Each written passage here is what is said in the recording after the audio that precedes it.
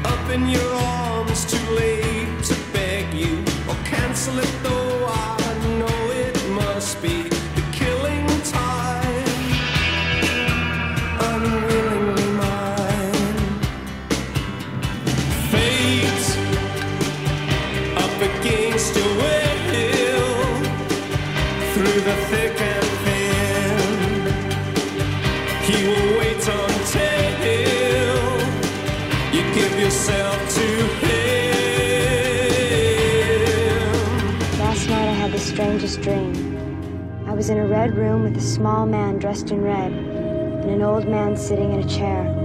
Are you Laura Palmer? Sometimes my arms bend back. In those days, I was too young to know any better.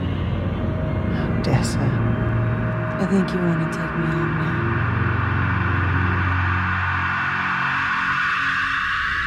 now. Even if it was only a dream, I hope he heard me. No one in the real world would believe me. The past dictates the future. Sounds like you've been snacking on some of the local mushrooms.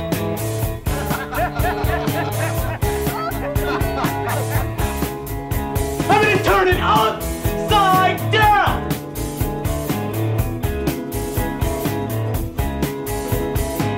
Better towns, better times, better life, better luck. Something they'll never find, they'll never stop looking. When things look closer, that's when they're furthest away. So we continue working, passing my car, covered in solitude. Then we get lost. Then we find each other again. Then we find each other again. Better towns, better times. Your Laura disappeared. it's just me now.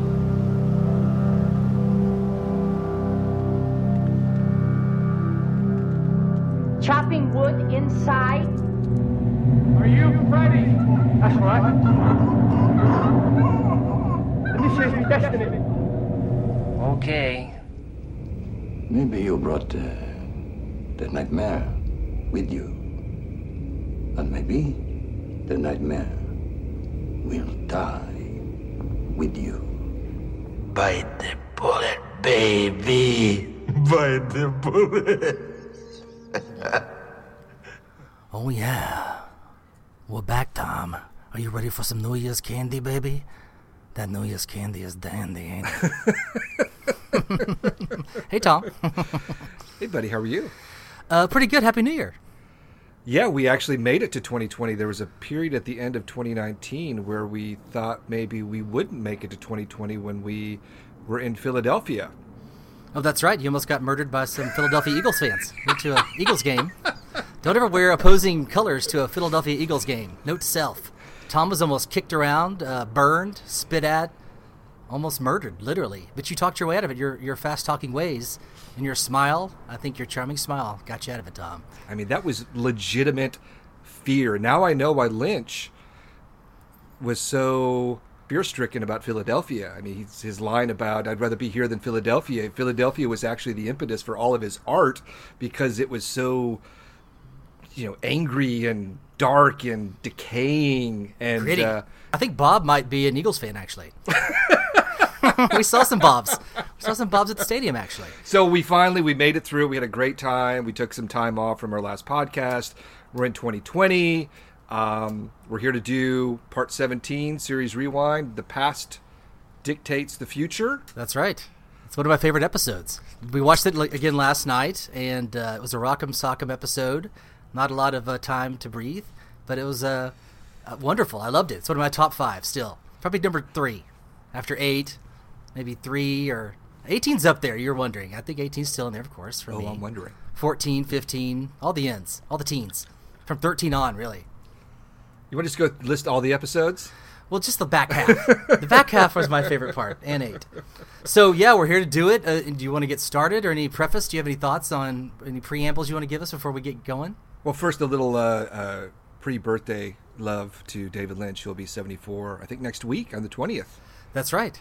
74. That's a good age to be. He's got our Lord and Savior. Years. Yeah, he's got plenty more years left. He does. Yeah.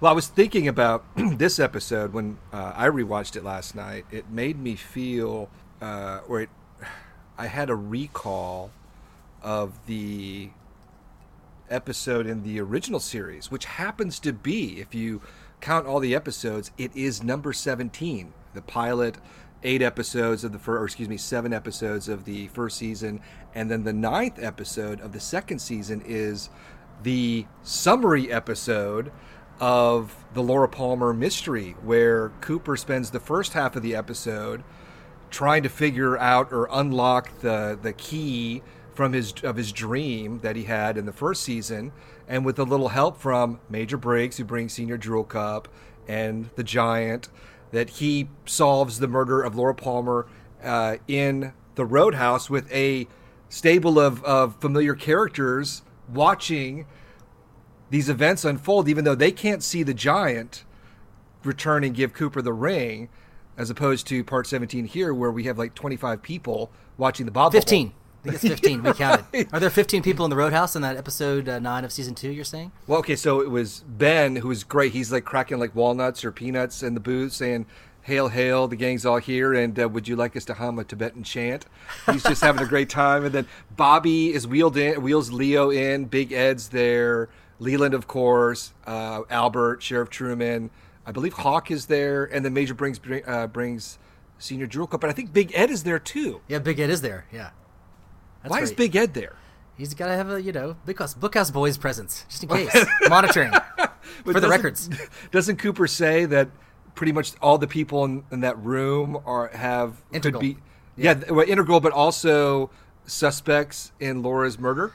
Nervous about meeting E tonight? I'm not sure that was he a suspect in the killing? Was he a suspect, Tom? But so can you see my vibe here? Do you see where I'm going? I mean, Yeah. there are some, and Lynch didn't direct that episode. Lynch didn't write that episode. I could see him watching it and cringing because Laura actually whispers. We hear the whisper. Yeah. My father killed me. Lynch is probably never do that. Yeah. Never. But I actually love that part. That was my favorite part. One of my favorite parts of that season, I think. Yeah, but don't you think that they could have extended that? I guess that narrative a few more episodes. Now I know Leland was breaking down very rapidly. I mean, he was like, you take one look at him pace. After Maddie's death, and it's like, how are you not implicated in this crime? But that was always my biggest beef with that episode, was how they crammed it all in. It was great. I mean, it was so rock'em sock'em. There was no side plots. They pretty much just stuck with Cooper and his road to trying to unlock the mystery of the dream and solving the murder. You have the great scene with the one-armed man who tells him about the golden circle, the ring, Cooper's ring. And then you have that great, denouement where they're walking along and trying to figure it all out. Like, was Bob real? And then Briggs says, or Albert says, right? Well, Albert says maybe that's what Bob is, this the evil that men do. But Briggs says, I think there's more to heaven and earth that's dreamt up in our philosophy. And I mean, I love the episode, but I wish they would have kind of extended it. And I kind of have similar feelings to this episode because we had the preceding 16 hours where we had such a languid pace at times. It's being generous. You be Dougie. Yeah, you be Dougie. Case files. And as soon as we get to this, the very first scene is Cole giving us this massive exposition dump of this plan 25 years ago with Cooper, Briggs, and Cole, and Judy, name-dropping Philip Jeffries, and it's kind of farcical. And then it goes to the next day. See, I always thought it was the same day that Cooper woke up, got the Mitchum brothers, Learjet to Tacoma, Cole. Cooper is Dougie. I know where he's going, that they're all going to Twin Peaks, but it's 24 hours. Did you know that? I didn't notice that. How did you figure that out? Bushnell calls, or actually Headley or whatever, the guy from Mad Men, calls Cole, and Bushnell says he's got a note from Cooper, and the note says that it's 2:53 in Vegas, the number of completion. I'm going to see Sheriff Truman. So I was like, wait, it's 2:53 in Vegas. Well, I know that in Part 17 it's 2:53 in the sheriff's station. So is this some kind of weird? Oh yeah. We live inside of a dream that time is nebulous. But if you watch the beginning of Part 17, there are 3 very short scenes. There is a short scene at the jail cell. They show the exterior of the sheriff's station at night. And then you see more of Nato and James and, Oh, that's right. Then it becomes daytime, yeah. So what did Cooper do for those hours in between, getting there? Like, there's 12 hours of missing time there. 24 Almost hours. 24 hours. Well, let me just sum this up real quick. There's that jail scene. There's also Ben on the phone with the Jackson Hole, Wyoming Police Department. And then there's Mr. C just, driving along. Yeah. And that's it. But that whole 24-hour period, those 3 scenes, that's it. They should have added a scene of just like Cooper getting some pie or something, going to eat Nadine, or Norma, like hanging out, like decompressing, taking a shower on the Learjet with the Mitchum and Candy, Mandy, and Sandy. All kinds of possibilities of other scenes, but no. So I find that very interesting that they just jumped right in. Once Cooper awoke, he's going straight to Twin Peaks. No Dillian. We're sticking in the 5th gear, and we're going fast, and we're going hard. Yeah, that's weird. I mean, he obviously wanted us to know that it was a different day because it was nighttime when they first showed the Twin Peaks Sheriff Station, clearly. And he was daytime whenever he was waking up. So, and then also whenever you see Cooper, Mr. C showing up, and then Cooper shows up, it starts to get dark, or preternaturally dark, and like overcast, massively overcast and dark outside. Like it's almost like he put like a patina on it. Like the lodge was sweeping over, the lodge cloud was coming over Twin Peaks. Well, ultimately, it does completely fade out after Coop says we live inside of a dream. And that's where they go to the Great Northern Furnace Room. So it ultimately does become completely dark at that point. So you think when they disappeared and the 15 people that were in the sheriff's station walked outside, they're like, wow, it's dark all of a sudden. What happened? It's like Alaska winter. Well, it's all very curious. It makes us realize that after the 47th viewing, we still are finding out new stuff about even Part 17 that we've seen so many times. Wonder what else we haven't discovered yet. Maybe the key. Maybe we haven't got it yet. Maybe we still haven't got it yet. The actual physical key that Cooper gets from Truman? The key. There's a missing clue we haven't noticed yet that would give us more insight. Possibly. Maybe we'll watch it. Let's watch it again with our fans out there, and maybe if anyone picks it up, send Tom a DM, and maybe we'll find something else out. All right, we are starting with the atmospheric music and the Laura Orb floating over Twin Peaks. If you guys want to follow along with us, we often digress, so apologies in advance if we get off target. But yeah, maybe you were saying Part 17 in Season 2, which was very similar to Part 17 in Season 3. Maybe like Mark Frost just pulled out the final draft template and just said Part 17, and he just started using the same kind of flow and the patterns, and he was like, you know what, I kind of like this. Let's go with it. Let's keep going. It's like a comic book, essentially. I was telling you that. It felt like a graphic novel, like this episode. It was just an absolute action-packed, jammed full of information and resolution. Very unlike all the other episodes we've seen so far. I mean, there's, if you count like Dougie, like looking through the case files, like 2 or 3 Dougie scenes is the entire like crux of the massive climax. Lynch is like, I'd rather have Dougie for 15 than spend 20 more minutes on that shit, that Bob bubble. Well, it's a testament to the, I think, the genius of the show, of how it was structured, is that you could never anticipate what you were going to get from part to part. Yeah. And I don't think anyone could have predicted the frenetic pace that we got here in part 17. It pretty much starts right after Cole's exposition dump here at the very beginning. And you mentioned, after watching it last night, again, one of the I think the worst moments, it's a very subtle moment, a brief moment, is the failed joke of Cole. Yeah, he's worried about his manhood. He's talking about he's gone soft, but not where it counts, buddy. And then you cut to Tammy giving him like the swooning eyes, like, "Oh, you cad, you." Like, that was just a little bit outdated. A little bit. I would have cut that, actually. Well, but it's also, that was for the ego. That was one for the ego, I think, for Lynch.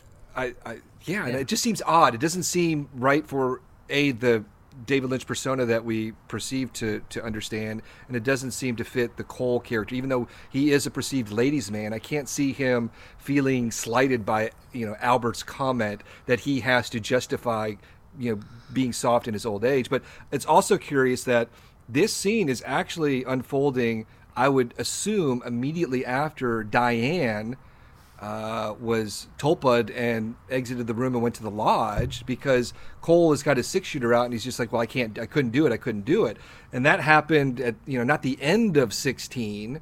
That happened probably about 2/3 of the way through. And I know there's been other examples. There's been some kind of loose editing decisions, I think, from part to part to fit the individual parts, per se. Like, I don't think this would have fit at the end of 16 somewhere. I think it's a good starting off point for part 17, and also because it goes into this exposition dump. So I want to talk about this here, because this is really kind of a key to not only part 17, but to the whole series. And what we're about to see in part 17 with Cooper going back in time is that what Cole is saying is that during the original run, at some point, Briggs had discovered the entity of Jowday/Judy, brought the information to Cole and Cooper, and they devised a plan not to destroy Judy, but that would lead to Judy.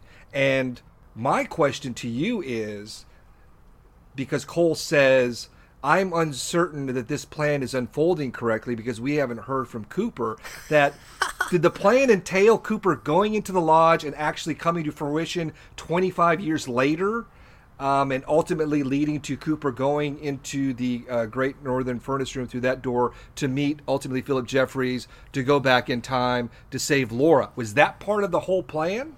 I would think not. I would think, though, that this is him just going, well, it's been a long time. We should have heard from him by now. Like, I don't think 25 years, there's no way they could have known, for example. They could have known that he would have gone in there indefinitely, perhaps, but they would not have known when he came out, unless they were tying it back in to see you again in 25 years, unless he told them about that dream. Yeah. It's possible, but...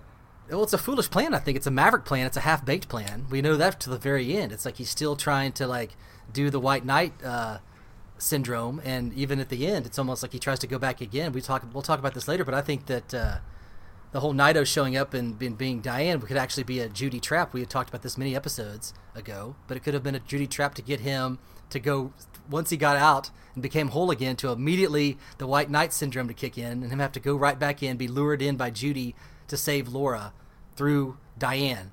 And he also said, see you at the curtain call. Like, he knew what was good, like she was going to be waiting for him on the other side. Correct. And she was. I think that was the real Diane, but maybe not in 18, waiting for him on the other side. Because that looked like, it felt like the real Diane. When we saw her become transformed from Nido, she looked like Lil, and she had a really evil look on her face, like absolutely evil when she came out.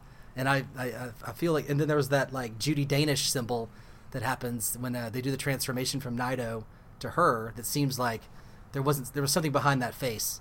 You mean the image of Diane in the Black Lodge when she's transforming from Nido? And they show that one little like rock that looks filled with Black Lodge goo, and looks like a Judy Danish, and that might be the symbol of Judy, showing that like she's still here, baby.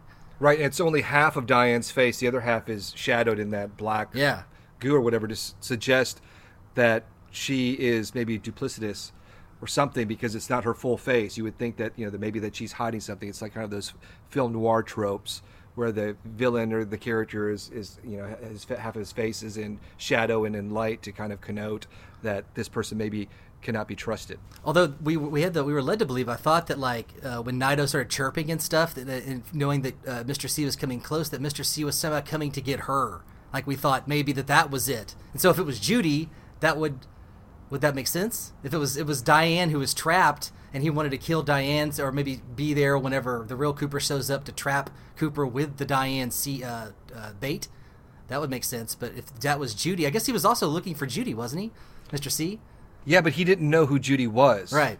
So I think you might be onto something, because Naito was at the portal to the White Lodge in Part 14, and she was saved by Andy and Truman and Hawk and brought to the sheriff's station. We know that Mr. C here in Part 17 shows up there. So if they had not appeared there, and they only appeared there because of Briggs, Major Briggs's note that he had written 25 years prior, for them to show up at that particular time would perceive to save Naito from Mr. C in Part 17. But I don't know if that makes exact sense. What was Mr. C going to do if Naito was there at that particular point? He was looking for coordinates. Was he looking for a person, or was he looking for a location? Well, he was looking for the Palmer house, we thought, whenever he gets sucked up into the White Lodge, and the giant does the sweep, does the old Facebook swiper, the Tinder swipe right, or swipe left, and moves the Palmer house to the sheriff's station.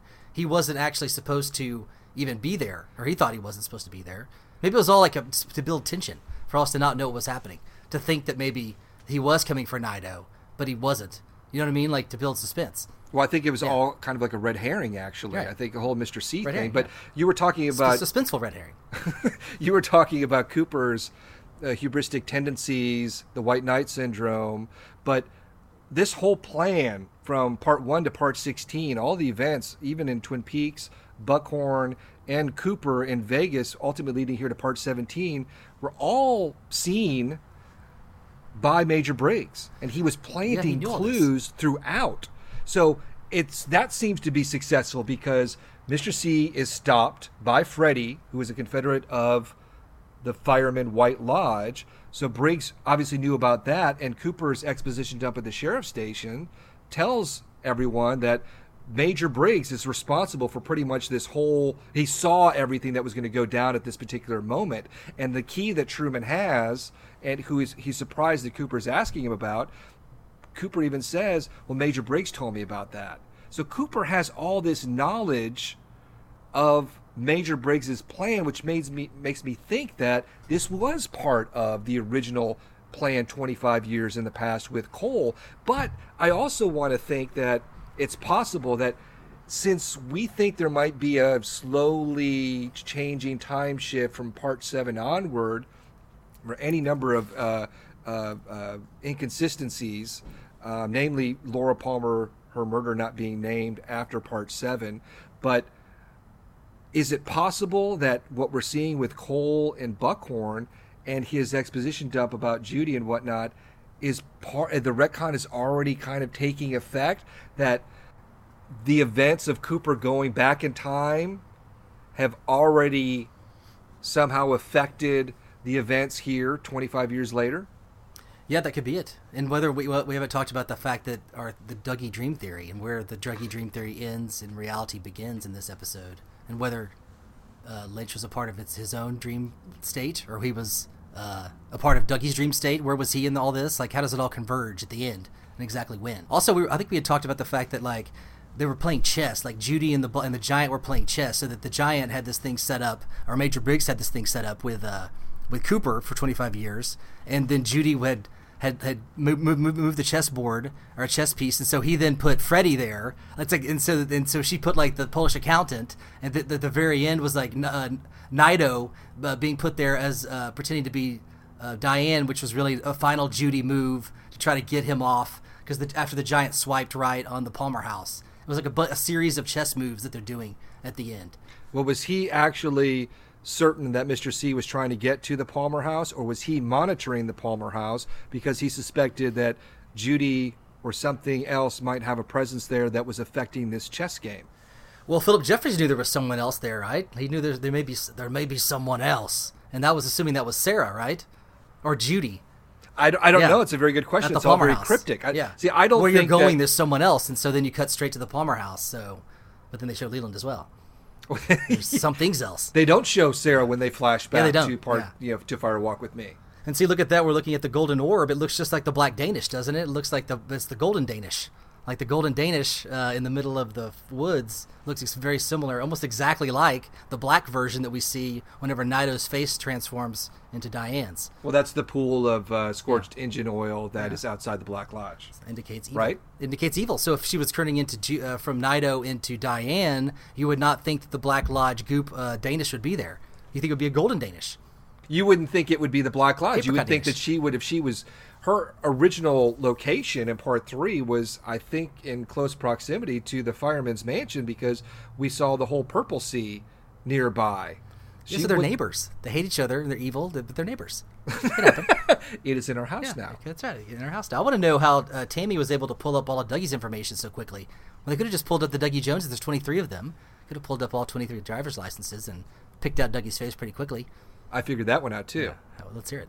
Because Headley, the FBI guy with Bushnell, right before he gives the phone to Bushnell, says that he's forwarding all the information on Dougie Jones to Cole, Tammy, and Albert. Oh, I see. There it is. So they didn't just randomly it's really fast. Pull it up, They weren't even really reading it. They would have. I think that once they realized there were 23 Douglas Jones in Vegas and they had to go through each one, they would have known from Diane's story that Janie E. was married to a Douglas Jones. So all they had to do was pull up a Janie E. Jones that would match with Dougie Jones, and then bing, they would have had the right Douglas Jones. Yeah, marriage certificate. There it is. Well, here we are. We're watching Mr. C going into what he thinks is Judy's house, but it's really the White Lodge, and the Giants got him trapped with the Major Briggs head. I love the way Mr. C looks. He looks menacing and scary. I thought that Kyle looked like Nicolas Cage for so many episodes, and I didn't buy it, but now I'm buying it after several months of not seeing him with his blackened teeth and his great acting. Good job. I buy it. He's evil. I'm scared. Yeah, especially when he shows up outside the sheriff's station. He's like, "What is this?" Hello, Andy. Yeah. He's like, "I'd like that very much." Yeah, it's good. And it is like, so didn't we say that like him going, Agent Cooper? It's very similar to like the first episode of season 2, whenever Cooper's laid on the ground after being shot, and you hear the phone, and Andy's on the other line going, Agent Cooper, Agent Cooper. Very similar tonality there, and maybe that's why it took like 50 takes for Andy to actually get that. That Lynch apparently went through 50 takes to get him to close that door. Well, one thing to mention too in the fireman scene is that we see Major Briggs's head last seen outside or in space, floating in space, uttering Blue Rose in part 3. Now he's found his home in the fireman's mansion. So do you think that Major Briggs's role in this narrative has now come to fruition? Mr. C has been trapped, sending him to the sheriff's station. So now he is found his, eternal place in the fireman's mansion. We have Cooper as a big head Coop, this other like disembodied head, very similar to Major Briggs that we see in the sheriff's station, who says we live inside of a dream. But we also see him during the Nido transformation appear in the Black Lodge. Now, the fireman is watching a series of events on a screen and is able to manipulate events by sending certain things into the screen, into our real world, whether it be the Laura orb or Mr. C. So Cooper in the Black Lodge, if he is watching these events unfold, whether in his head or not, it could be a very similar construct of like, I know there's not like a big screen in the Black Lodge, but isn't it possible that he is watching these events unfold, his character of Dougie, what we perceive to be this kind of unified dream theory that he never left the lodge, that he is filled with all this knowledge, unable to enact. He's almost helpless watching these events. He cannot alter the course of events from the Black Lodge. And what we're seeing, why we see this head seemingly so confused, is that he is helpless within the Black Lodge. Just like it's an antidote to Major Briggs's floating head in the White Lodge. And there's a similarity between the two major players of Briggs and Cooper in places of good and places of perceived evil, both trying to affect a similar outcome, both acting on the side of good. But Cooper, since he is in the lodge, his events, I think, are a little bit more susceptible to other events that could darken his journey. Yeah, well, I mean, it seems like when we see we live inside a dream, that like all the stuff that came before it, when he goes like, Bobby, like me and your father and Gordon Cole, who's coming right here on time. Like there's stuff like that seems like a dream. It doesn't seem real. It seems fictional. So that could even be a part of the whole, like you're saying, he's seeing his Dougie avatar turn into Cooper and play out what he envisions as being the perfect ending in his mind, but he's got to actually have his dream avatar do it before he can be fully realized at 2:53 and finally come back. And then he's fully the bad and the good, and Mr. C is dead, and he is finally whole again after all this time. And then he goes right back into the lodge. But I still think that this is all, it doesn't seem real at all. Like it seemed like the whole Bob bubble thing seems like maybe it didn't even happen in the real world or on the timeline we had been seeing throughout the series. Because we never got to cut back to them to say what the fuck just happened there. Like, as they pop and disappear, and there's 15 people standing in the, what happened? Right. There's none of that. One of the things I wanted to mention in this jail scene very briefly is that the character that you referred to as Billy the Drunk, yes, that mimics everything, is at some point while all these events are like kind of like you know amping up, the tension is really escalating, that he actually starts scratching his face. It says and tearing at his skin. Yeah, tearing his skin, maybe foreshadowing the whole Nido unmasking. And there's other things as well. There's a time theme of like where Albert says in the first scene that.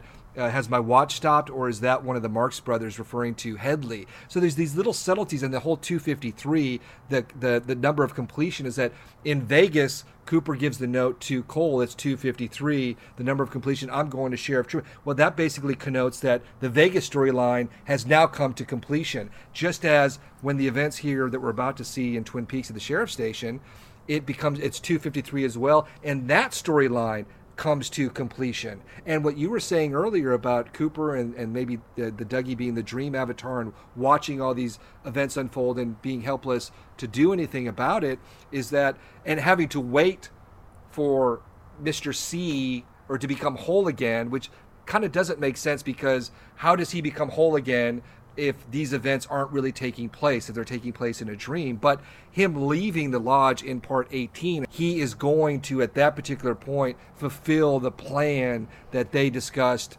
Cole, Briggs, Cooper, back in 1989.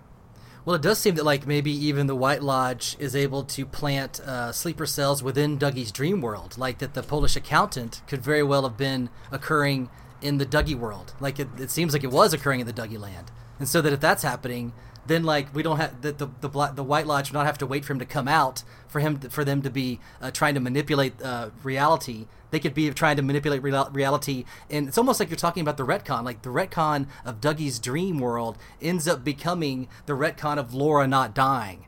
And that he was trying to like plant sleeper cells of evil in different places in the timeline that we know, and also in the Dougie timeline that he's dreaming up to try to save Laura, to try to stop it. Like Nido was a sleeper cell, just as the Polish accountant was a sleeper cell in the Dougie dream world, but in the real world. Is it possible that the whole plan is tied to Laura Palmer, knowing that the events of her death have already transpired, knowing that, at least from Briggs's vantage point, knowing that Mr. C, Cooper's doppelganger, is going to run amok for 25 years, and Judy is going to have a huge presence in our world, that knowing Philip Jeffries, who is, I think, a part of this plan, even though he's not, in the real world, per se, from what, Cole says, that somehow they know that Philip Jeffries is a key to time jumping, and maybe Briggs had some kind of experience with him as well, that the ultimate goal is to save Laura Palmer in 1989, to affect all of these events that we're seeing unfold in The Return, because if they've devised a plan that will lead to Judy, it really does unfold where Cooper, it goes back and meets Laura Palmer. Now, is Laura Palmer Judy? Well, I think she could be like in part 8, whenever the giant sent her down as the golden orb, like Joan of Arc, to save the world from the evil. and that if she had succeeded in her mission, then Bob and Judy's work would have been for naught, that her power would have been able to defeat them. But it didn't in the real timeline, and so the whole goal of Major Briggs and Coop and the Giant was to go and actually save the person they sent down there that was going to be the key to actually beating these people, and they were trying to prevent that from happening.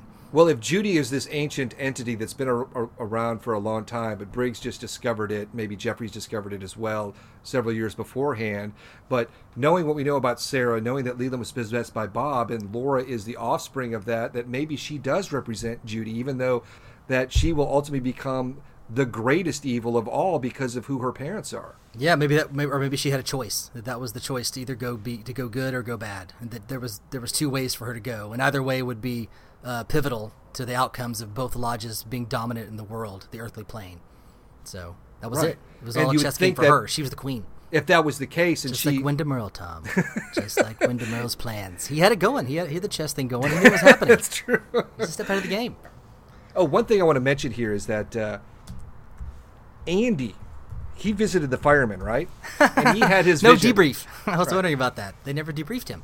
But he puts like Lucy outside of Frank's office to presumably kill Mr. C, right? He didn't know what it was, but he knew that she had to be out there. He probably knew when she put that sweater on that day. She was like, uh-oh, I know that sweater. That sweater means something. But she goes there on her own. Andy is downstairs. Chad has him at gunpoint. While Lucy gets that phone call from Cooper, she understands cell phones now.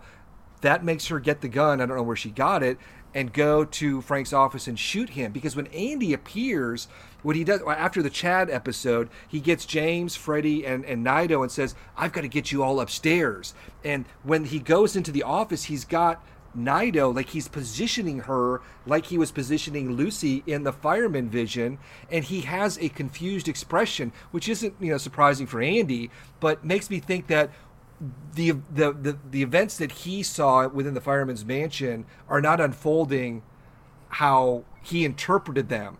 Now, whether his memory was getting fuzzier or not, I don't know, but it made me think, was Nido somehow supposed to play a role in Mr. C's demise according to the vision that Andy saw? Maybe. Well, remember when he runs off after he sees it, he tells Lucy, he goes, very important, very important. And he runs off. Like maybe they had a conversation off screen about this day may come. Because she would be like, Andy, like, what did you see when you went to the other side? Like maybe they had talked about it off screen, that they've been planning this, but they didn't clue us into it. But that scene of him actually positioning her outside did not happen. So maybe he told her that's where he positioned her outside, and so he was downstairs realizing the plan was going amok and that she needed to take onus onto herself and position herself where she needed to be anyway. She knew where to be because Andy had already told her. Well, I agree with you, but I'm saying is that all the other visions that he saw actually took place how he saw them. Every single thing, except for that moment. Yeah. So Lucy may have saved us then. She may have saved us from the change. Well, I wanted to see a great scene. Like they should have cut in like the beginning of like whatever episode it was that Andy went into the next episode, to have him like sitting there in the sheriff station like getting quizzed, like for a long time, like going back in his memory what he saw, deciphering that a little bit. That would have been cool. But I think he forgot. I think none of them remembered, right? That was kind of the idea. They kind of were like, what happened? Like, didn't they all kind of forget when they were walking around? Well, they did. Yeah. But he didn't. He seemed to know. Yeah. He saw the 2 Coopers in his vision, and when he sees Agent Cooper outside the sheriff's station, he doesn't think anything is wrong until Frank shows up. Yeah, that's right. And then he has a look. It's like, oh, wait a second. I remembered, yeah. It's very similar to like Cole in the Monica Bellucci dream, the Philip Jeffries episode, going like, damn, I forgot about that. It's like, the memory, fuzzy memory, and I think because of whether we're talking about a dream or a timeline that is subtly shifting, that even Andy, only a couple days beforehand, with this very powerful moment and these clues from this otherworldly being, has already started to forget. Yeah. That's what made me think of the Nido thing, is that maybe he interpreted them incorrectly, or if those events that the fireman is showing him are moments that actually take place, they're in the future, because we know that him and Briggs are able to see into the future and manipulate certain moments. That moment with putting Lucy outside did not happen. That one was one moment that did not fit that future narrative? And it's a big question. It's because it's tied to Naito, in my opinion. I think very clearly. Remember, Lynch had a very interesting quote of like whose robe is Lucy or is Naito wearing, or something about Lucy's robe. Remember that whole thing about the uncle when we went to the Twin Peaks? Lynch has given some very cryptic clues about season 3 that are so esoteric, I think they're impossible to decipher. But I remember reading him specifically saying, like, watch what Naito is wearing. Whose clothes is she wearing? And it's like, she's wearing Lucy's robe. And remember that one part where, doesn't he say, like, remember Lucy? Like, what we did when we were, like, was it with the robe? Or, like, at one point when they're putting Naito into the robe, he says something about, remember what happened with this robe? I thought they'd had sex or something. Like, that they had sex in the cell, or they had sex in the robe, and they kind of were giggling about it, like, that meant something to them. And so that was what the robe meant to them. Right. What it meant to Naito, I don't know. Well, I want to know what happens when Mr. C shoots Sheriff Truman's hat. Like, what exactly goes on there? Yeah, I mean, how did he miss? Yeah, and where did it go? Where'd the bullet go? Yeah, what happened? It plays into the whole dreaminess aspect. It's like Quick Draw McGraw, like a little cartoon, like boop boop, like a Three Stooges type situation when it popped up like that. It was comedic. It's also, there's a moment too, like, you know, the juxtaposition, the framing. I do a lot of this on Twitter with images from the previous seasons in Fire Walk With Me in season 3, and you know, a lot of it is just, you know, happenstance and whatnot, but it is interesting how there's a lot of like visual cues that do match. When Mr. C shows up into Frank Truman's office and he's sitting down with Frank, and Andy comes in and he's standing hovering, and Andy's kind of tall, and he leans over and he asks Cooper if he wants some coffee. It made me think of the scene in the original series at the series finale where Senior Drool Cup, coffee. It is an interesting visual connection, and it makes me think, because these events, if Cooper is not here, if he's in the lodge and he is somehow, I don't know if he's, I don't think he's manifesting these images. Like, all these characters have an arc, have a narrative to themselves, and they're all here.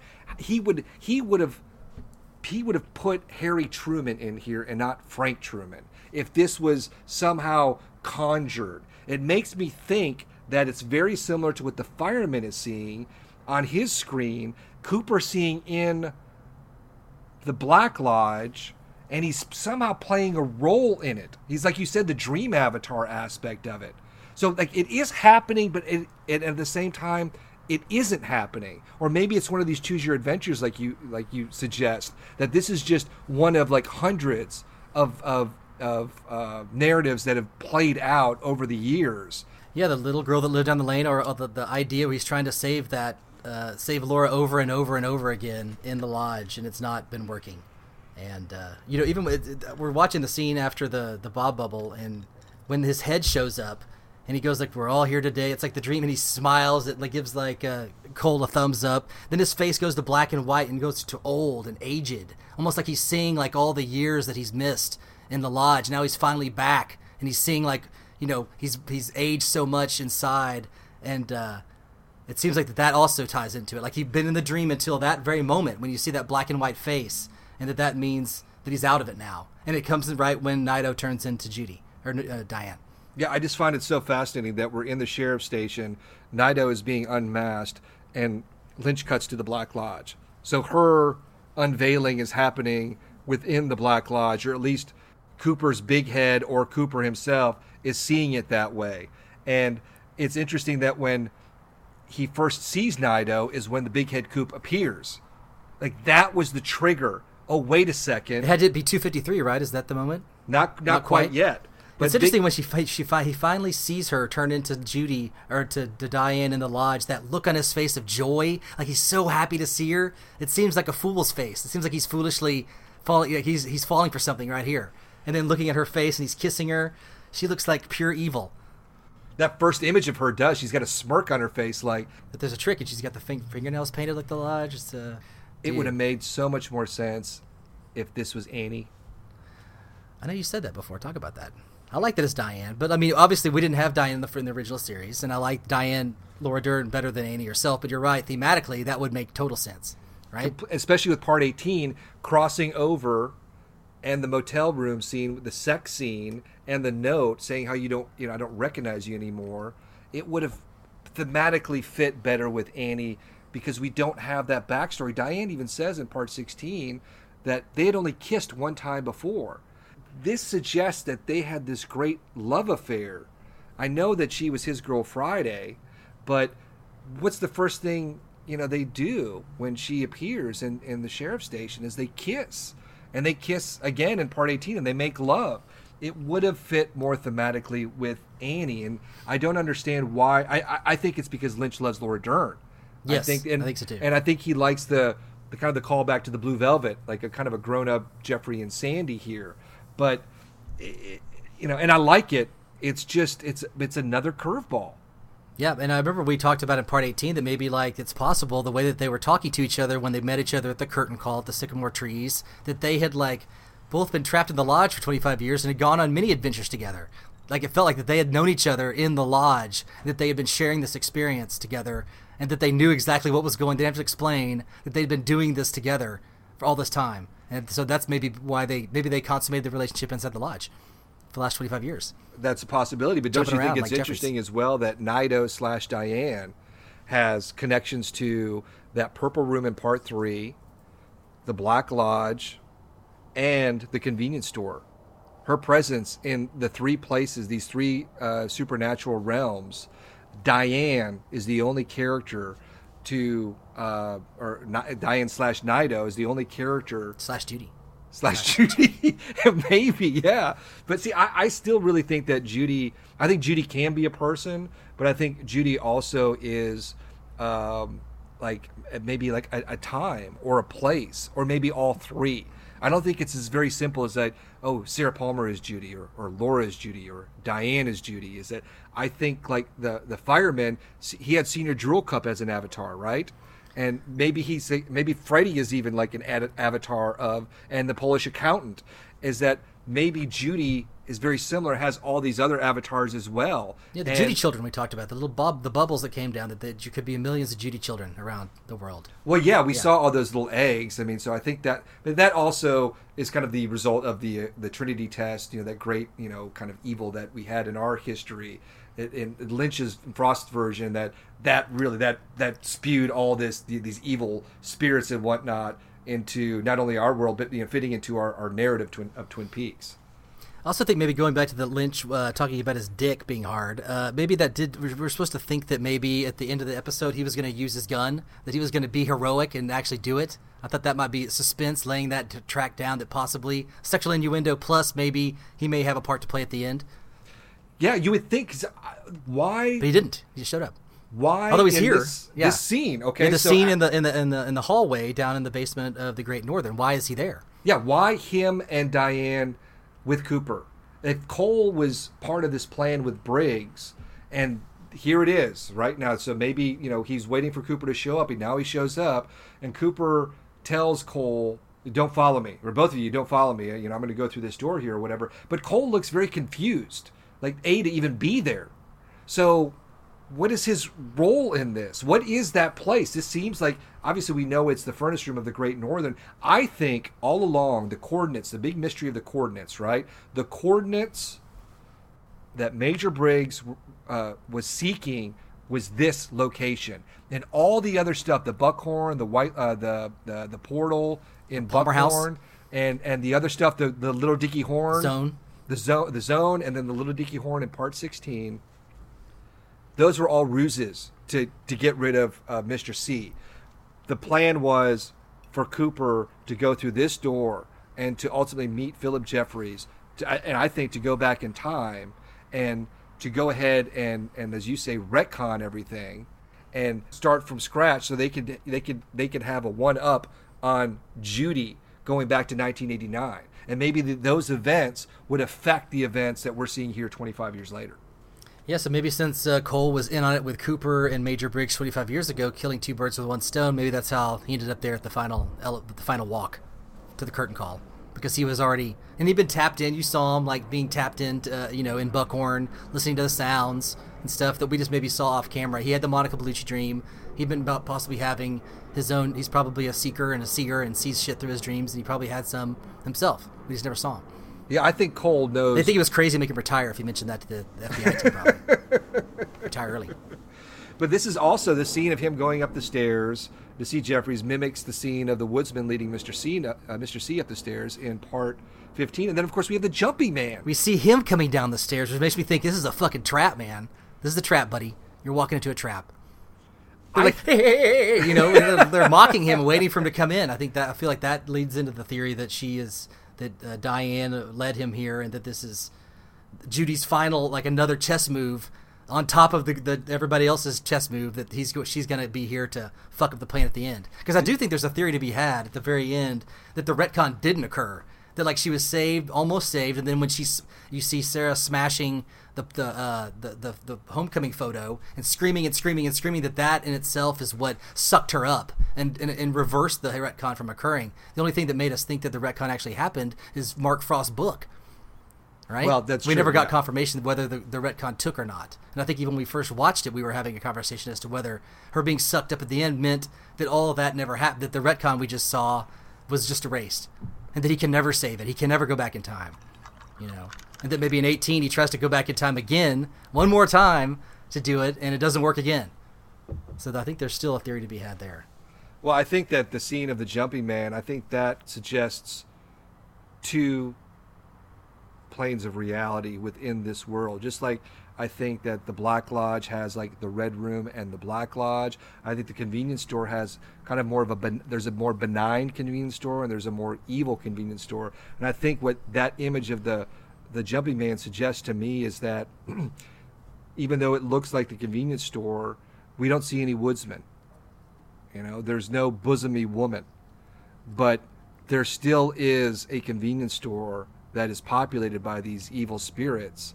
And I think that's what the presence of the jumping man is, that still exists. It's not like the Bob bubble is no longer, that all those spirits, all that evil has been, you know, done away with, is that it still exists. And Cooper is still susceptible to the darkness. His plight is susceptible to the darkness. And if you watch the scene with Jeffries and the Philip Gerard and Cooper, Gerard doesn't seem to, like, his body language doesn't seem to be in agreement with what Cooper wants to do.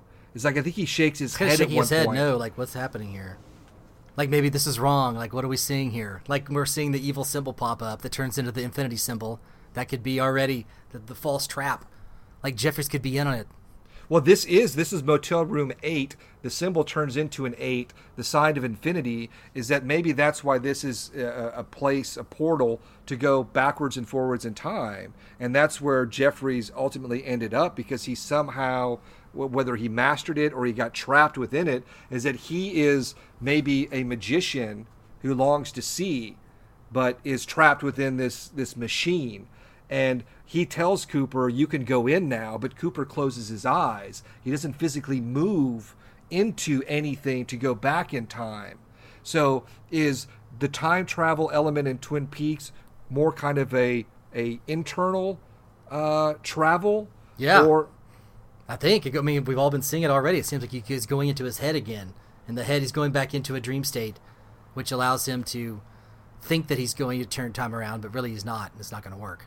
That might be it. Maybe if he didn't close his eyes here when he goes in, that he would have see right there. If he hadn't closed his eyes, maybe he would have walked in with his eyes wide open and actually been able to go back in time.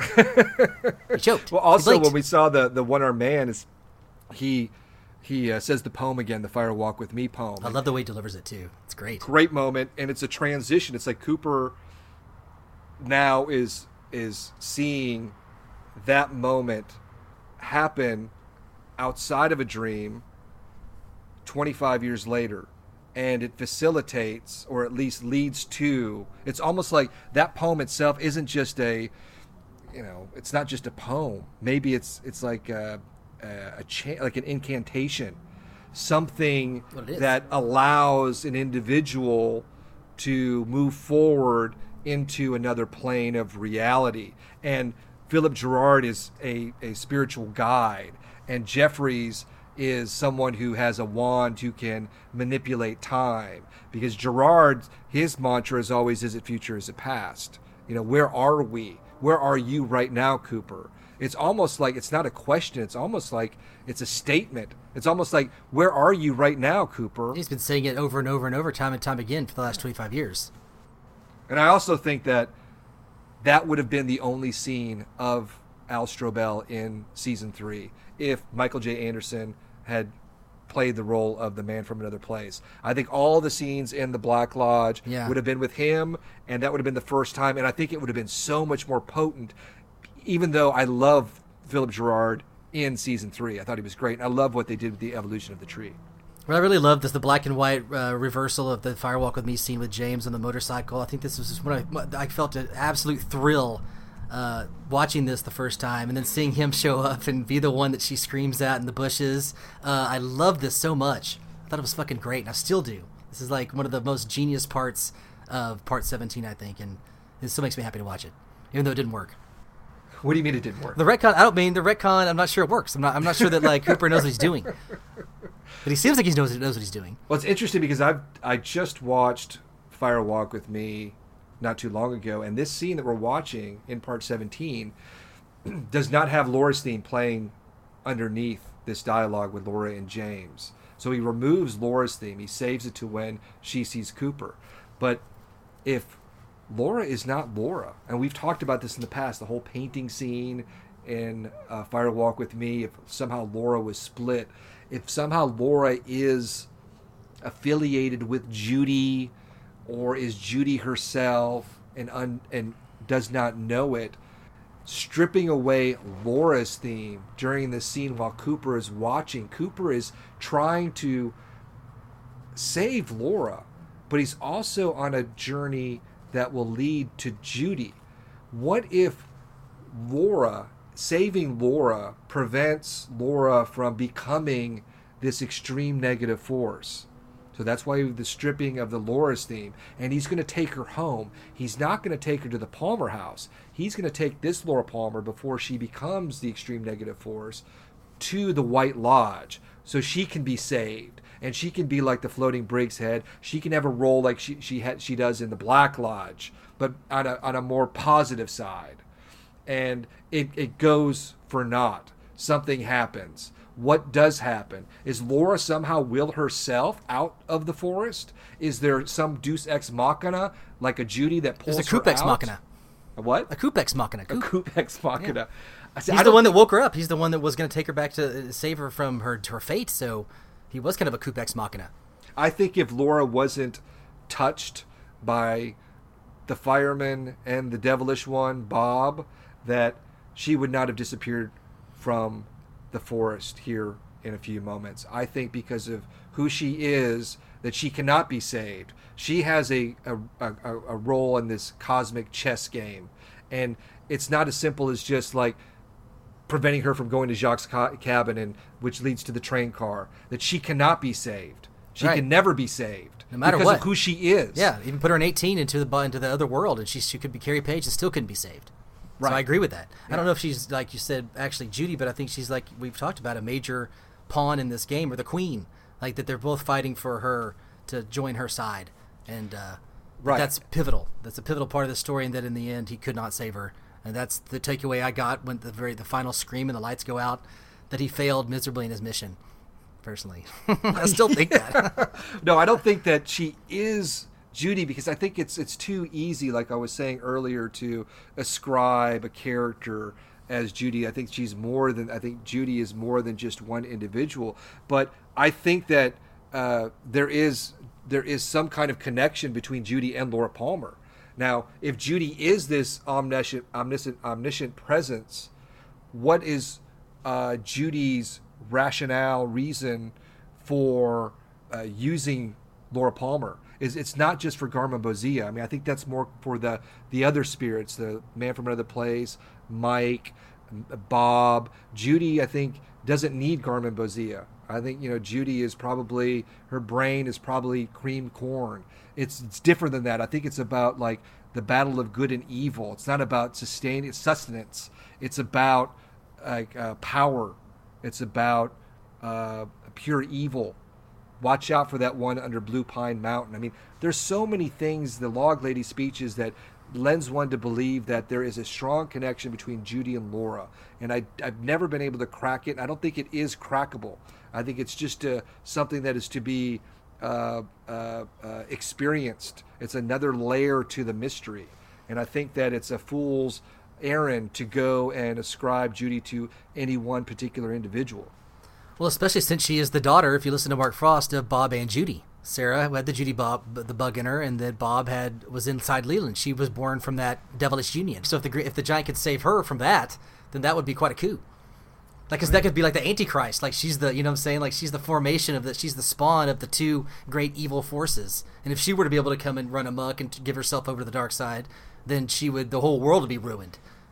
That maybe like Laura was already down there when in part 8, when they kiss the orb and they send it down, the golden orb of her, it goes inside of her soul that was already supposed to be there. So she's not just pure gold, obviously she's not, but it's just a gold infusion within that black Bob's, Judy spawn soul that she's got within her. So one of my favorite parts is when she finally meets Cooper in the walk through the woods, and he's standing there like God. Who are you? I saw you in my dreams. I'm here to take you home. And that long walk through the woods where they're holding hands, is just one of my most profound moments, because you don't know whether it's going to work or not. And the way he shoots it is just so beautiful, and then absolutely crushing whenever he hears the cricket sound and realizes she's not there behind him. And that look on his face, it's devastating. It really is. It's like, I think the whole series could have ended that way, potentially. It was beautiful and tragic. So that's what's so great about 17 and 18, is you get these two fantastic endings on top of each other, that will forever, like, even better than him smashing his head and having Bob in him at the end of season 2. I think this just takes it to a whole nother level. And so all the people that hate season 3, I disagree respectfully. You should maybe watch it again and give it another chance. It's been a couple years. Maybe you'll like it this time. I agree with everything that you say. I think it was so sad and poignant and perfect, the way this episode ended, especially with Julie Cruz at the Roadhouse, is the one performance that didn't have that purple hue, those purple drapes. It had the red drapes, just like in the original series. It is happening again. It was just a perfect ending, and we're seeing Josie and Catherine and Pete and Lynch. It's the pilot, and it's like Laura's. She wasn't murdered. It's all good. But what did you say? What did you think when you saw that first retcon happening? Did you start freaking out? Were you like, "What in the fuck is going on?" Like, I think I was screaming at the top of my lungs. I was yelling.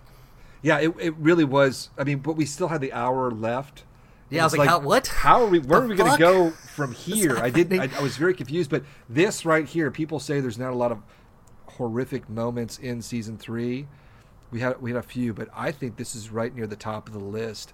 Like, pretty much 45 seconds or so of Sarah moaning and wailing off camera, and we just have this static shot of the Palmer living room. Oh my God. And you see Laura's photo and the cigarettes and the booze, and then she just appears and angry. Takes it, and just like Leland in the original series, like, we're gonna dance with Laura, what is happening in this house?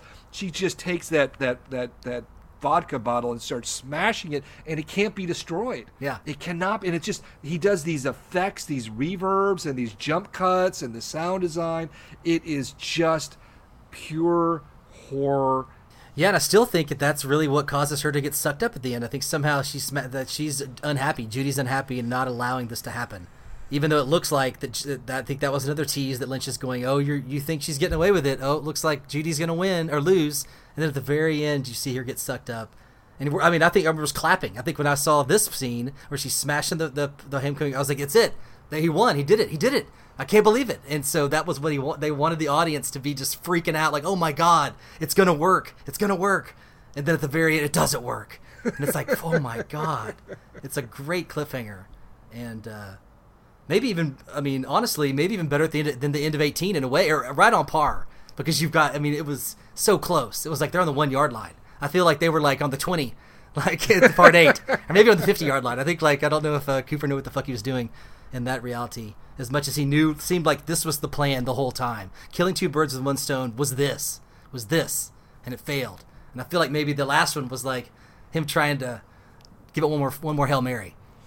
Well, I mean, I don't think it's I like it, but I don't think it's as easy as that. I still like to believe Cooper knows that this failed. He finally emerges from the lodge.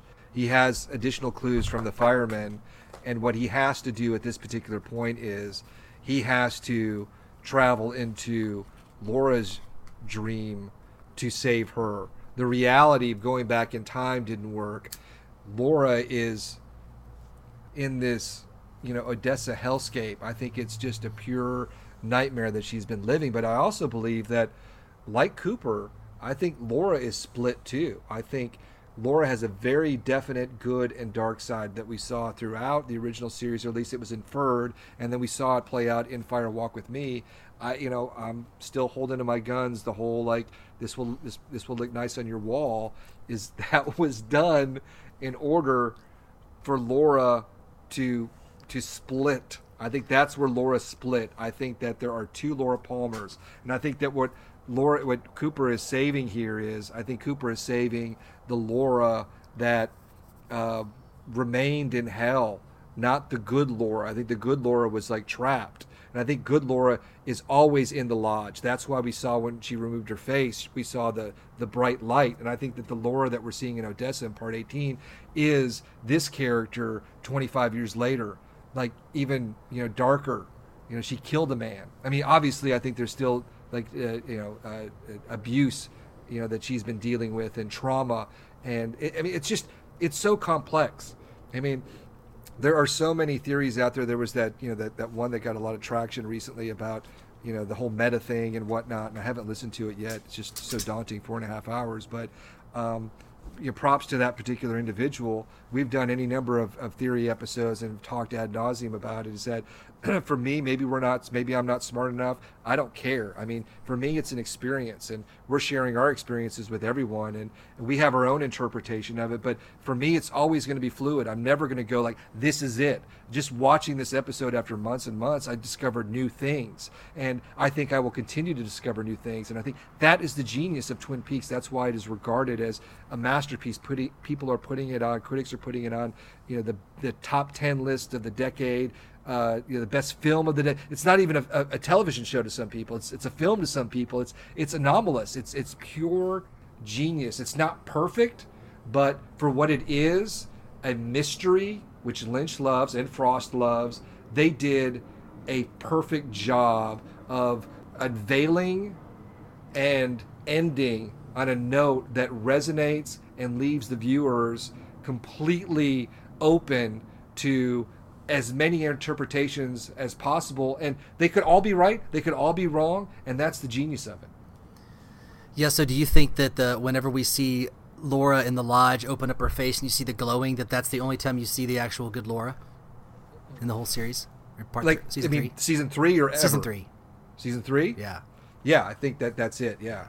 I mean, it's hard. I mean, this is just, an interpretation, a feeling, is that Laura here in Fire Walk with Me, if Cooper didn't save her, she was going to Jacques' cabin, and then she was going to go to the train car, and she was going to sacrifice herself. She was going to put the ring on and allow herself to be killed. So if she was the dark Laura, why would she make the ultimate sacrifice? I mean, so nothing is. Maybe the good Laura did die, and then, when she opens up her face, she's the evil Laura, but you see the orb, the glowing inside of her. That is what she became. She became light. And she's a part of the collective of light. That all you can just see a glimpse of it, but we got him trapped somehow. But we also saw the evil doppelganger in the original series. Yes, that's right. So Laura is a very convoluted and complex character. You can't just say this Laura Palmer is good, this one is evil. I think there are shades of both within the character, but I think in addition to that, I do think there are two individual spirits, because Laura Palmer is dead. Now, what we're seeing in part 18 is this is it Laura Palmer's dream in Odessa, or is it the land of the dead? Wandering spirits, as Hawk said, Blackfoot legend, I think. And Cooper in episode 3 after the funeral, he says, "Is that where Laura is?" He goes, "I'm not sure. Laura's under the ground. That's all I'm sure." But he talks about wandering spirits and the land of the dead. And watching part 18, that's kind of what I get a sense of, is that that is kind of the land of the dead. Now, whether it's a physical dead or kind of like an emotional dead, I'm not certain. It's just another piece to this multi-layered universe that Lynch and Frost created. Yeah, and I think the pocket universe theory that guy had a long time ago has some merit in terms of this is like her own Virgil personal hell, and that like, you know, Audrey could be in her personal hell, her pocket universe. Diane could be in her pocket universe. Josie could be in her pocket universe, because you don't see a lot of other people moving around in Odessa. It's almost like that's her land, that's her place to roam, with no living people around her. She's just surrounded by ghosts and lodge entities. So I think that has some merit too. Yeah, and I think the themes, like you mentioned Audrey, and you said like Diane. I mean, we didn't see Annie in season 3, but I would suppose that she's probably in a very similar Audrey limbo as well. And there's any number of characters that are... Excuse me? Ray? That I bet his pocket Ray. universe is really cool, though. I bet it's really cool. I'll have to see what that is, actually. Well, don't you think Mr. C had him put the ring on, not only for the ring to disappear, because he knew it would go to the lodge, but Ray would be eternally damned in the lodge. Yeah. Is it final, like, fuck you to Ray? Yeah, I think so. I'd like to see him in part 4 come back. I'd like to see him. If there's ever I hope so, season 4, yeah. Well, we never talked really about the Bob bubble. How did that sit with you later on down the road? Now that I don't think you liked it the first time. It's not that I didn't like it. It was so shocking that we were going to have this kind of like comic book-like resolution to the ultimate evil of Bob, who's terrorized our nightmares since 1990, destroyed by this Cockney kid with a green glove, and how it was shot with He's an upstart. People. Like, that was the thing, is that it was almost like the people outside watching. It made me think of that accident scene in part 6 when the little boy died. Yeah, with the onlookers, they couldn't react. They were reacting, but they didn't. They were bystanders. They were bystanders. They didn't actually physically, go to assist. They just reacted. And it was a very similar thing here at the sheriff's station, is that we're seeing this Bob bubble attack Freddy, and no one came to his aid to try to help. You would think someone would, someone heroic, but they didn't. And it plays into the kind of the dreaminess, but it's almost like if you cross that threshold, if you go inside, what might happen to you. But the scene itself played much faster. Originally, I thought it went on way, way, way, way too long. But I thought it was incredibly well shot. I loved the sound design, and I loved a little Bob, catch you with my death bag. And so, and I love there's some images of Cooper where he has a very bright light on his face, and you see his whole body, but you don't see any features on his face. So there's little moments that, are symbolic. And so I enjoy it. I'll still never love it, because I don't like the idea that Bob can be destroyed that way. I don't think that he was destroyed, but then we never see Bob again. He floats up into the miasma, though. He'll be back. He just has to regenerate. Yeah, I guess so. Yeah. One thing I didn't quite get was that that was Bob's chance to get Coop, and he never even took a shot, never took a punch at Coop. I thought that because he immediately is distracted by Freddy. I would think at the very last minute, like in that final shot, that he had been trying to attack Coop, and Coop was on the ground bloody. And at the very last minute, when Bob was coming in for the knockout blow, then Freddy would intercede and punch him out as the Bob bubble was coming for Cooper, and then take him out that way. That would make more sense as to have him just completely be going after Freddy. Because then after Freddy, he'd be going for Bob, I would think. Going for Coop. That was just like a distraction. He got knocked out by the opening match, the intro. The first thing he did was go after Coop. I know, but that was it. He didn't try. He had his chance. He didn't try to go back after him. But it worked. I think, like I said, I think Freddy's got a statue at Twin Peaks. It should be in the town square. He saved the town. The glove should be bronzed. I think Showtime should be marketing those gloves. They could be selling put a little Twin Peaks stamp on a green glove, and that could be $50 right there. Well, what else do you want to talk about?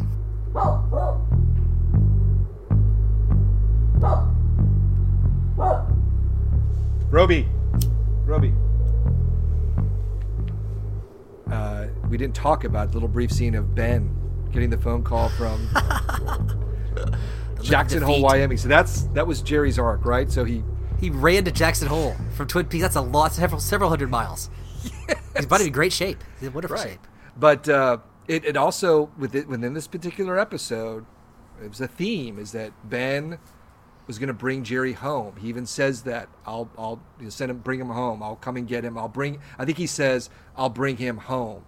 That theme of we're going home that Cooper says to Laura, but also having that scene of just Ben on the phone in between this buildup of Mr. C and Naito and Cooper and Cole, and the cutaway to that was very curious. So was it only to kind of hit home that theme, or to, because he didn't give resolution to any number of characters. Becky, Steven, are either of them dead? Yeah. Both of them dead? Why did he feel compelled to have that final scene? So what I thought was the home theme. Because there was a time theme that ran through this series. There was a home theme. There was a memory theme. There's a life and death theme. But I just, any chance to see Ben, I know we didn't see Jerry, but to see Ben one final time, do the old, the head down and kind of just like, I like to see him with a glass of wine. Like the one episode he's calling about Audrey, like he's got the glass of wine in season 2 or season 1. One of my favorite scenes with Lucy, right? Yeah, with Lucy. One part though is that, think about this, like he was where did little Dickie Horn get zapped? Like, was it close to Twin Peaks? Was it how far away was it from Twin Peaks, you think? I probably maybe, I don't know, 50 miles, 100 miles. Something. Yeah, so then that means that from that time in part 16, he must have been jogging the whole first 16, and then he went into a full sprint and started running towards Jackson Hole. That's hundreds of miles away, and he made that in a couple days. No, and that was the beginning of part 16. Yeah, so what was the time span? He ended up at Jackson Hole from that 24 hours. 24 hours, that's a fast runner. He's flying. He had to have maybe gone through a portal or something, perhaps. Maybe kind of like a Melvin and Howard. Maybe he got picked up by Paul LeMat. Naked, yeah. Naked by someone, and there's in the back of a truck, yeah, singing songs to the dogs with the blanket on. With the binoculars upside down. Right. So, yeah, overall, this is... you really summed it up perfectly, when you were discussing the end scene, and when I was watching it, I did feel like, wow, what a great ending. What the hell are we going to get for the final hour? But we do have these two endings that they stuck. This really is almost like the ending for people who really love the vibe of the original series. I think it's perfect for those people. I think people who like a little bit more of the Lynch abstractions, in something like Eraserhead or Inland Empire, Lost Highway, I think part 18 is like an ending for them. And I don't think they consciously said that, oh, let's give one to the fans and let's, one for us or whatever. I think it ties into the Cooper's journey, the White Knight syndrome, the heroism, and the fact that Fire Walk With Me played such an important role in this series, not in this season, not originally, but as it progressed, it became more and more relevant. And to incorporate Laura's scene with James and then to put Cooper into the scene there and him saving her was just pure poetry. And I loved how it flashed back to, or we saw the events of the pilot, and we saw the shore without, her body, and the reactions of Josie and Catherine and Pete, and it all comes full circle. And anything is possible now. If they were to continue it, part 18 was kind of Odessa and this weird, Land of the Dead / dream world. If they were to continue, they have a whole blank canvas of not who killed Laura Palmer, but where did Laura Palmer go? Right. It's almost like we talked about the first episode of season 4. We were like, well, clearly they're going to keep going because this is the first episode. It's so totally different. Yeah. Did they show, when they did the retcon, did they show a scene of Pete coming back in after and not finding Laura? Was there any thing? Or yeah, that was it. That's the last you saw of him. Yeah, fishing. That's it. That'd be kind of cool if they had him come back in though. Yeah, but you'd have to do some serious CGI with Jack Nance. Well, it could have been B-roll that they never used. Somehow just him walking in, and they could have just thrown that in there. See what happened afterwards. Right. Like Josie made him a sandwich or fished the percolator or something like that. It was a great day. It was a wonderful day. Could have been. Right. 18 is also a whole nother trip, but it does feel like we thought that maybe this was Mark Frost episode, and that he got to end it this way, and that maybe Lynch got full carte blanche on 18. But now I think you mentioned that maybe you thought that actually Mark Frost had a hand in part 18 as well, and it wasn't that indeed. It was actually, they collaborated on 17 and 18. Yeah, I think Mark Frost was the driving force of a lot of the narrative in season 3, and I think that he had certain sections that he created on his own, and I think there's certain sections that Lynch did, and I think they also collaborated. I don't think that there's any moment in season 3 where Frost didn't have a role. in the overall narrative. I think there are moments where Lynch felt inspired, whether on the set, made certain changes, but I don't think it was anything too revelatory. And I think we'll probably find out maybe some information on his role in season 3, and in addition to the first 2 seasons, and maybe even Fire Walk with Me, his relationship with Lynch, and a new book that's coming out. I think it's March. Conversations with Mark Frost, and it's very timely. Coming at a very timely time. Everybody thinks that big the whisper, the big secret that everybody has been alluding towards, at least back before the year ended, that maybe something would drop.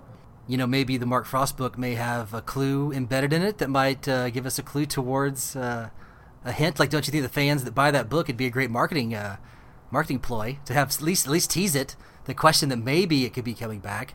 If he poo-poos it completely, that'll be very heartbreaking, I think, for the people that buy the book or the audiobook. I'll be listening to it and just be like, turn it off immediately. Yeah, I think we'll eventually get more Twin Peaks. I don't know what, how it, will unfold with Lynch and Frost working together. But I'm certain that it will come back at some point. But I think that if it did return, I don't think anyone would guess what they had in store. But I think that if they did return for a future series, that it would primarily take place in Twin Peaks, and it would be populated by new characters. I think we'd have some of the old characters, and I don't think Cooper and Laura would have a huge role, at least in...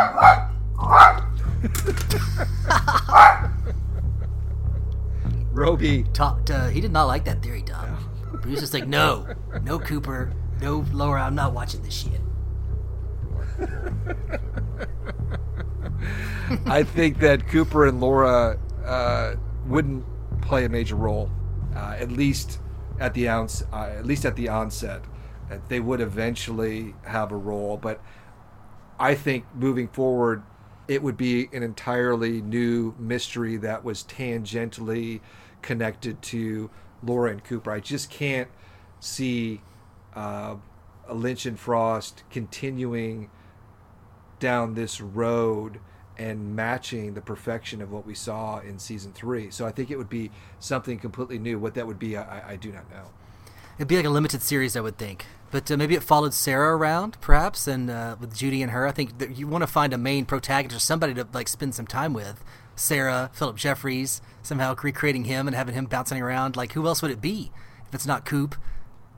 Chet Desmond. Or maybe it's the third Jacques cousin. Oh, yeah, it's body time, baby. Oh, yeah, Spock will throw everyone around. It's going to be a good show. Maybe he goes time jumping. We'll see you next time. Maybe sooner than you think.